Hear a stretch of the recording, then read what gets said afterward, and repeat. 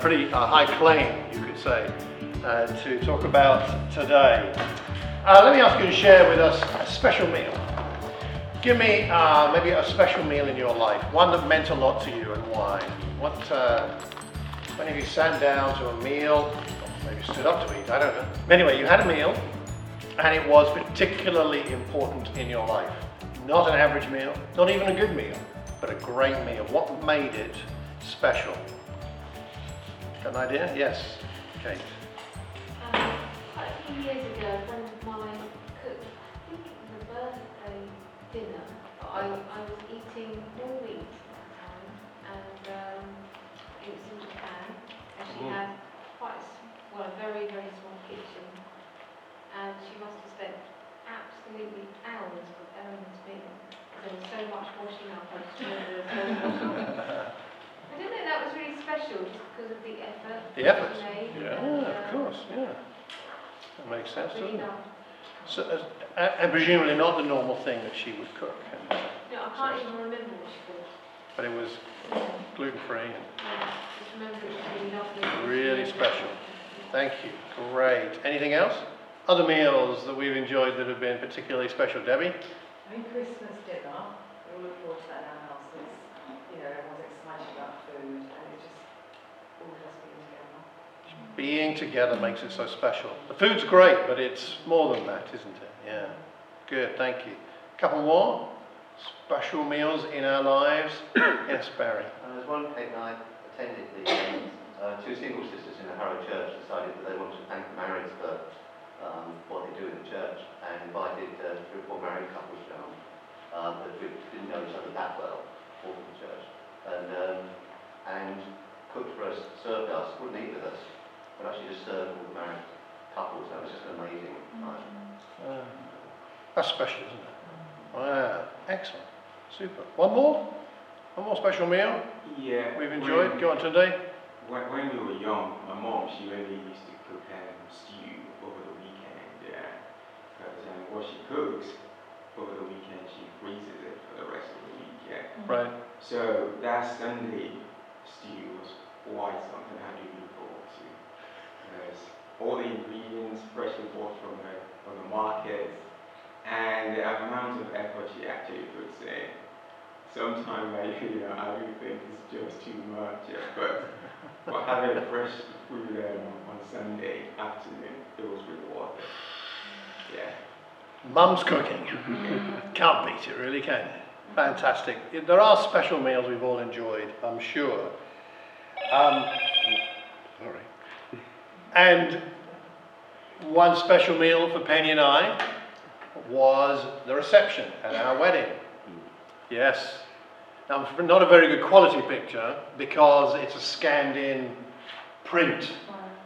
A 32-year-old scanned-in print. So there you go. I'm going to ask you though, can any of you recognize? Some of you would definitely recognize a couple of people in the picture. You can see Roland Brown. Roland Brown is, that's right, this is Roland Brown, now a member of the Birmingham Church, right? And there's somebody else that most of you will know who they are, whether you recognize them in the picture or not. I'm giving you a little test. Simon will know, Patricia will know, Dawn will know, most of us will know. I think that's really on the steps then. So, I know the picture's not terribly clear. Is it the guy with the bald head I recognise on the left? No, that's one of Penny's uncles. I think that's your uncle. Yes. Phil. Phil. I think that's your Uncle Phil. This is Tanya Lloyd, going back to the early days of the church, married to James. And there are a few others. Okay, the person you're supposed to be recognising is this one. Who is this? Who is that, Dawn? It's Charles Aliku. No! No, it's not! Yes, it is Charles Aliku. Yes. He's going there. He's got hair, yes. Yes. That is Charles Aliku, who my flatmate at the time, until that day, and we got married. So there you go. It's one of a few pictures of our reception. It was a very special meal, but it wasn't the most special meal because after that, of course, we went on honeymoon. And we went on honeymoon I went with this beautiful young lady, picking flowers and all kinds of fun things in the north of Wales. And we got married on the Saturday, the 24th of August, so it was our anniversary, this last Thursday. But on Thursday the 29th, we had a very special meal, because it was my first attempt at cooking since we got married. So we had this little cottage, self-catering cottage, and I think Penny must have cooked the other days, or we went out to eat. And on the Thursday, I decided I was going to cook. I don't remember what I cooked, but what I do remember is we sat in this lovely, isolated Welsh cottage. I cooked a meal. We had a one candle on the table. So it was a candle-lit dinner. And at that point, as we were eating together, I felt overwhelmed with the realization and the gratitude that we'd actually got married, and that Penny had agreed to marry me. And for the first time ever in my married life, I cried over that meal. I think it might be the last time. I'm not quite sure. I haven't cried very often, but I remember shedding some tears. I remember crying just out of how amazing it was to sit there with Penny a few days into our married life. That was 32 years ago. I still feel very grateful that we're together. And it was a memory that meal was a memory I don't think I'll ever forget. And it wasn't about the food. I don't know what I cooked. You don't know what I cooked, do you? No, neither of us remember what I cooked. But I remember being there. And some meals are very special for various reasons. And we're looking today at a very, very special meal. Let's read that passage here in Luke chapter 22, beginning in verse 1. Now at the festival of unleavened bread, called the Passover, that Passover was approaching. And the chief priests and the teachers of the law were looking for some way to get rid of Jesus, for they were afraid of the people. Then Satan entered Judas, called Iscariot, one of the 12. And Judas went to the chief priests and the officers of the temple guard and discussed with them how he might betray Jesus. They were delighted and agreed to give him money. He consented and watched for an opportunity to hand Jesus over to them when no crowd was present. Then came the day of unleavened bread, on which the Passover lamb had to be sacrificed. Jesus sent Peter and John, saying, "Go make preparations for us to eat the Passover." "Where do you want us to prepare for it?" they asked. He replied, "As you enter the city, a man carrying a jar of water will meet you. Follow him to the house that he enters, and say to the owner of the house, 'The teacher asks, where is the guest room, where I may eat the Passover with my disciples?' He will show you a large room upstairs, all furnished. Make preparations there."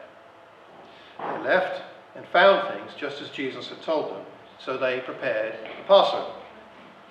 When the hour came, Jesus and his apostles reclined at the table, and he said to them, and I think this is a very interesting phrase, he said to them, "I have eagerly desired to eat this Passover with you before I suffer.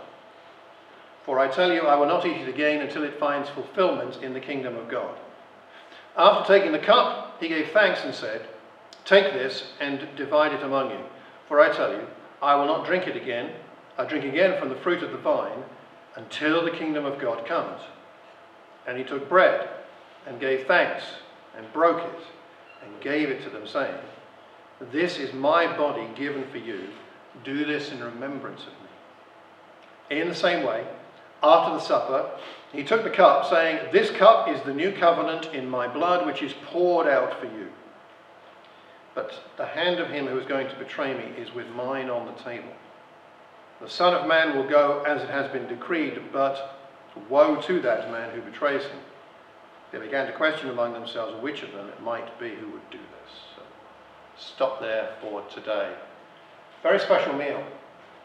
The Passover meal was the most special meal if you were a member of the Jewish nation.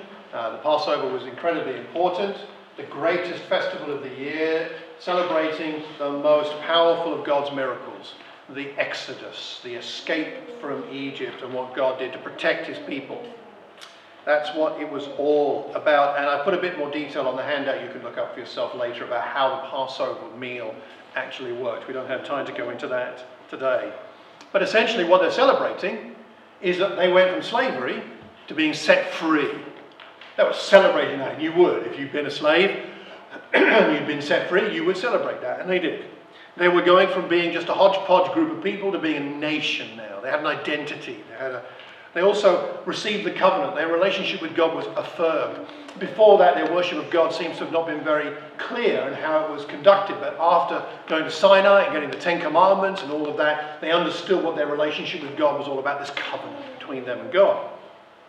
They went from being people with no purpose to people on a journey to a particular destination as they went through the desert, and ultimately ended with the promised land. They had an inheritance. They had something to look forward to. What an incredibly important event that Exodus was, and how appropriate it was to celebrate it with a special meal like this once a year.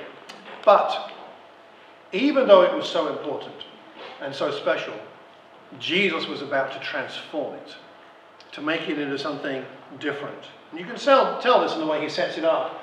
I rather like this. It's a bit like some cloak and dagger thing, where Jesus tells his disciples to look for special clues.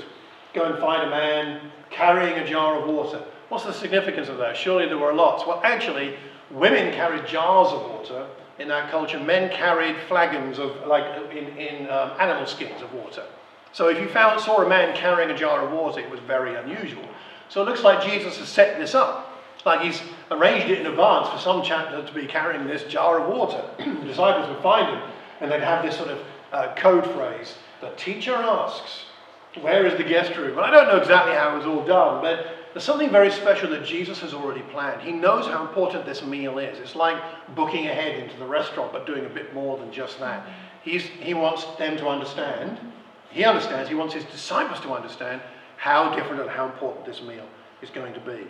It's his last meal with his disciples before his death and before his resurrection. They of course don't know that just yet, but he does. So, a special meal that's being transformed. Now, for us, what does it mean? Well, for us, what we understand from this meal and from what Jesus talks about, we're giving his body for us and giving his blood for us and establishing the new covenant, is we now have a new covenant. Not just a law, but the Spirit in our hearts. We have a relationship with God, not through a priest, but directly with God. And so that's what we're celebrating, this transformation. Jesus is the great liberator. The Israelites were set free from physical slavery in Egypt. We are set free from spiritual slavery to the forces of this world and condemnation of sin. We have a different future. We inherit something amazing. We have become a people of God, not a physical nation, but bonded together as brothers and sisters by the blood of Jesus Christ. And that's what we are celebrating every time we take communion. And we're going to be taking the communion, the Lord's Supper, some emblems of the bread and the wine and the body and blood in a short while. And this is what we are celebrating, something more important than the Exodus, something more amazing than that. We have been set on a new path, a path that begins now but ends in eternity with God forever. So we have that destiny, that inheritance to look forward to. Ephesians 1 says we are sealed by the Holy Spirit and guaranteed our inheritance because of the Spirit living in us. And we have that because of what Jesus has done.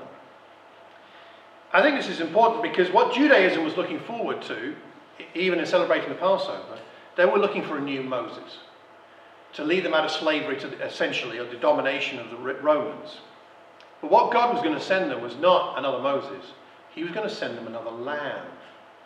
A Passover lamb was slaughtered at Passover. Jesus was being sent by God as a lamb, the Lamb of God, to be essentially slaughtered so that we could be saved.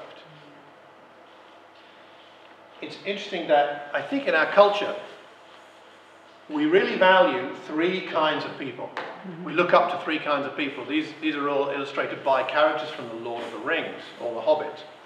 So you have Bilbo Baggins, who is the struggler. He's on a heroic quest, but he's the struggler. And we relate to him when you watch the films or characters like his in life because, we feel like we're strugglers a lot of the time, right? I mean, the title of one of our classes is going to be How to be a Good Enough Parent.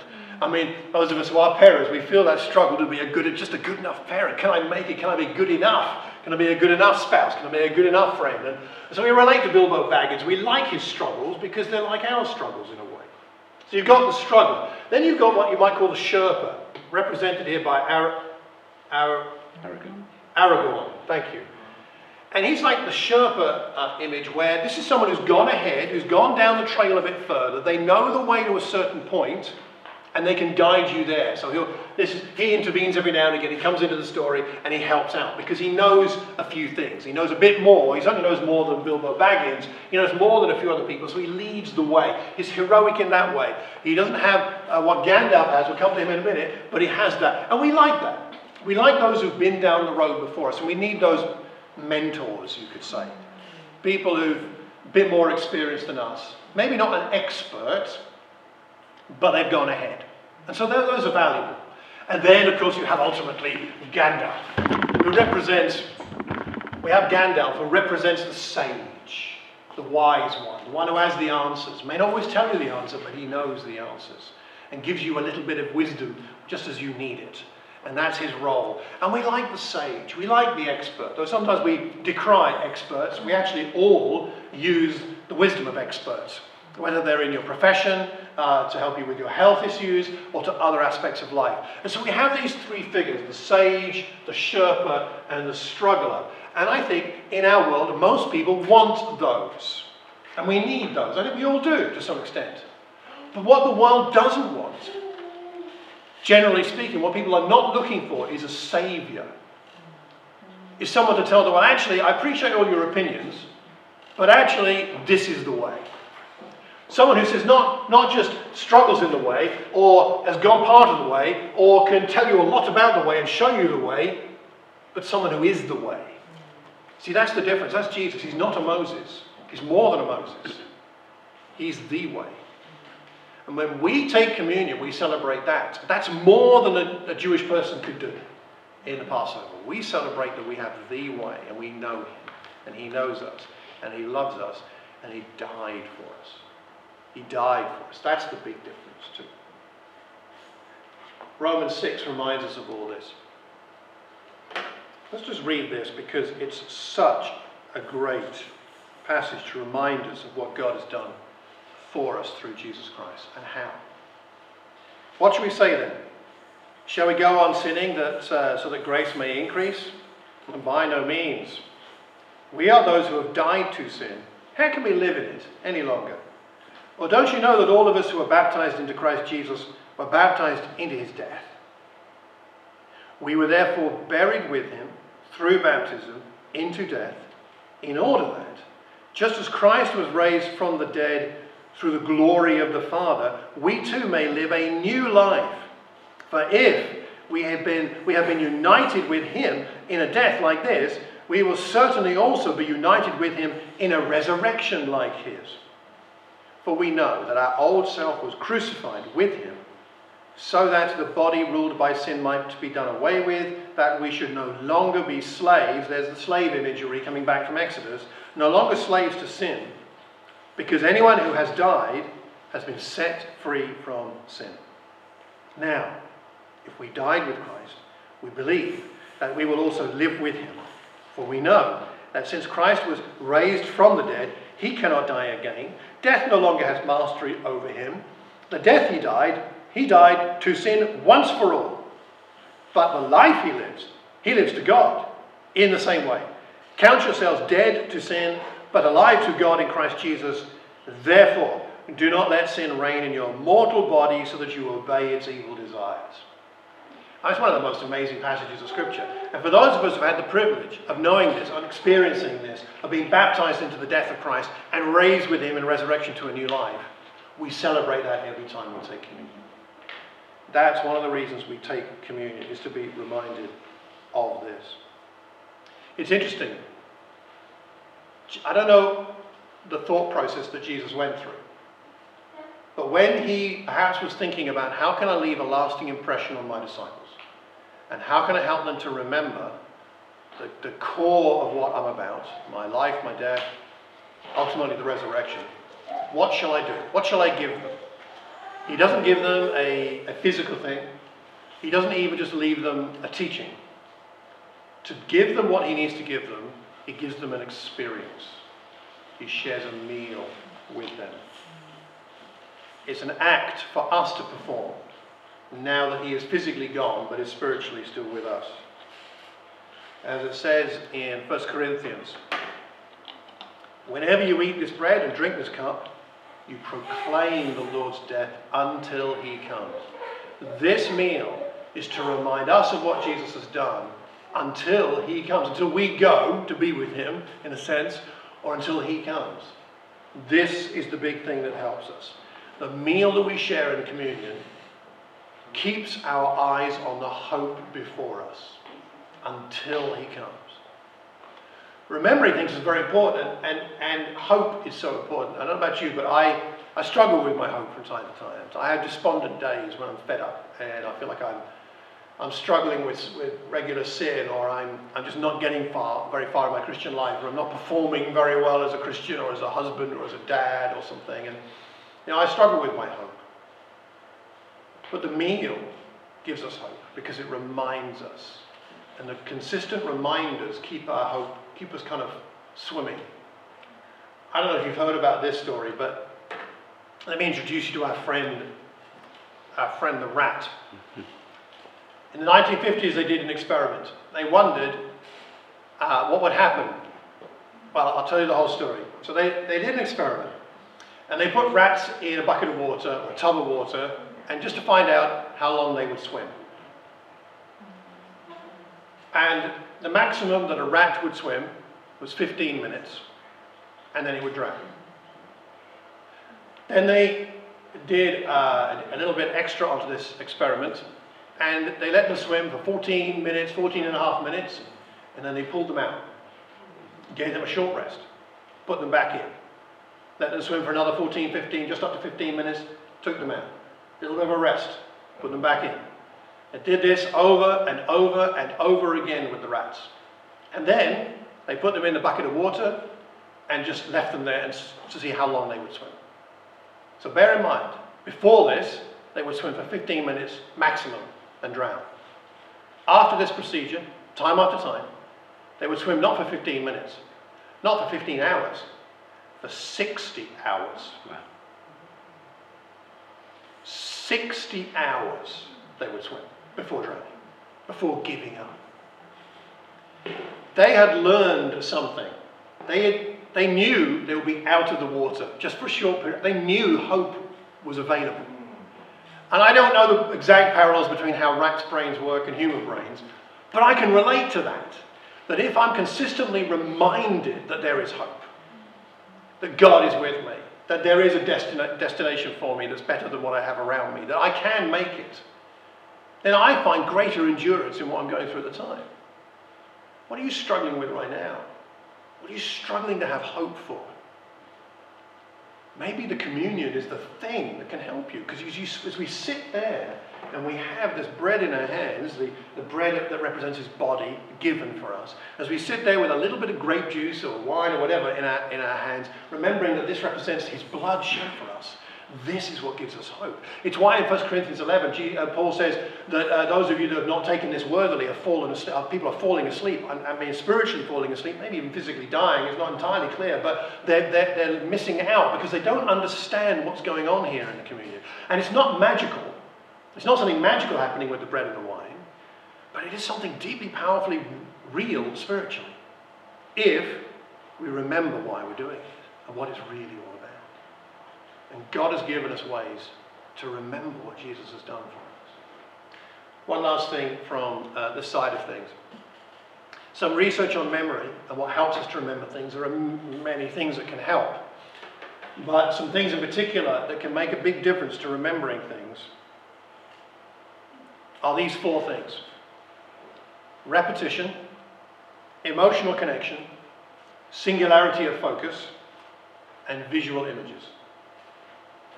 If you try and associate things you need to remember with these four things, you will very likely remember them very clearly. And it just struck me as I read that research that all of these are represented in the communion we take every week. There's repetition. We do it every Sunday. And that helps to remember that Jesus died for me. That's right. And the blood is for my sin. That's excellent. Emotional connection. If you think about what the bread and the wine represent, the death of the Son of God and his death for us, there's an emotional connection there. A singularity of focus. we don't take communion in a rushed way, generally speaking. We don't have other things going on around us. We're single tasking. We're not multitasking at that point. We're listening and we're having bread in our hand. We're having wine in our hands. It's a focus. It's something we deliberately do as a church, collectively and personally as we're sitting here doing this together. So there is a singularity of focus. And visual images. We've got bread and wine. They're visual, right? We're looking at them. Maybe it's visual also we look at a scripture and think about what that means. So we've got all four of these. And I want to encourage us, just as we take communion in a moment here, to take advantage of what God has given us with the communion. Use it to its maximum. Enjoy the repetition. It should not have to be a dull repetition or something we just do without meaning. It doesn't have to be that way. And embrace the repetition. Embrace the emotional connection. And think about what Jesus has done for us, what the wine represents, his blood shed for us. Make the most of the focus, the singularity of focus, and put aside other thoughts, other concerns, and to focus on the cross. And look at those images. Don't just, let the bread be somehow there in the basket, there in your hand, there in your mouth without a second thought. But consider for a moment what it means. And consider for a moment what that wine held in that little cup means. And I think we'll get much more out of the communion and of what Jesus has done for us. I like this quote, just to summarize this, from Tim Keller in a book called The Meaning of Marriage, and he talks about the cross. He says this about Jesus: he lived the life we should have lived and died the death we should have died in our place. And I think that very clearly and simply sums up what this is really all about. We're about to participate in the most important meal in the history of the world, spiritually and by symbol. And it's the most important meal in the history of the world because it reminds us of the most important truth in the history of the world, which is that Jesus loves you. Jesus loves me and gave himself for me. What an amazing thought. So we'll take bread and wine in a moment, but first, let's pray. Father, we want to thank you that you haven't just provided us with a fellow struggler or a Sherpa or a sage, but you've given us your Son to be our Saviour. As we now take this bread and the wine, the symbols of his body and his blood, Father, we pray that the truth that these represent will move us, will shape our hearts and our minds, will give us strength for the days ahead. Help us to set our hope on what is ahead and not just on what we see around us. Help us to enjoy the repetition of communion. Help us to be emotionally connected with what Jesus has done. Help us to have a clear focus as we take this bread and wine. And help us to imagine clearly what it was like to be in that upper room 2,000 years ago and to see Jesus break that bread and pass out the cup and tell his disciples, his friends, and to tell us by extension that we are dearly loved. We thank you for Jesus. We thank you for what he did for us. And it's in his name we pray. Amen. Let's pass around the bread and the wine.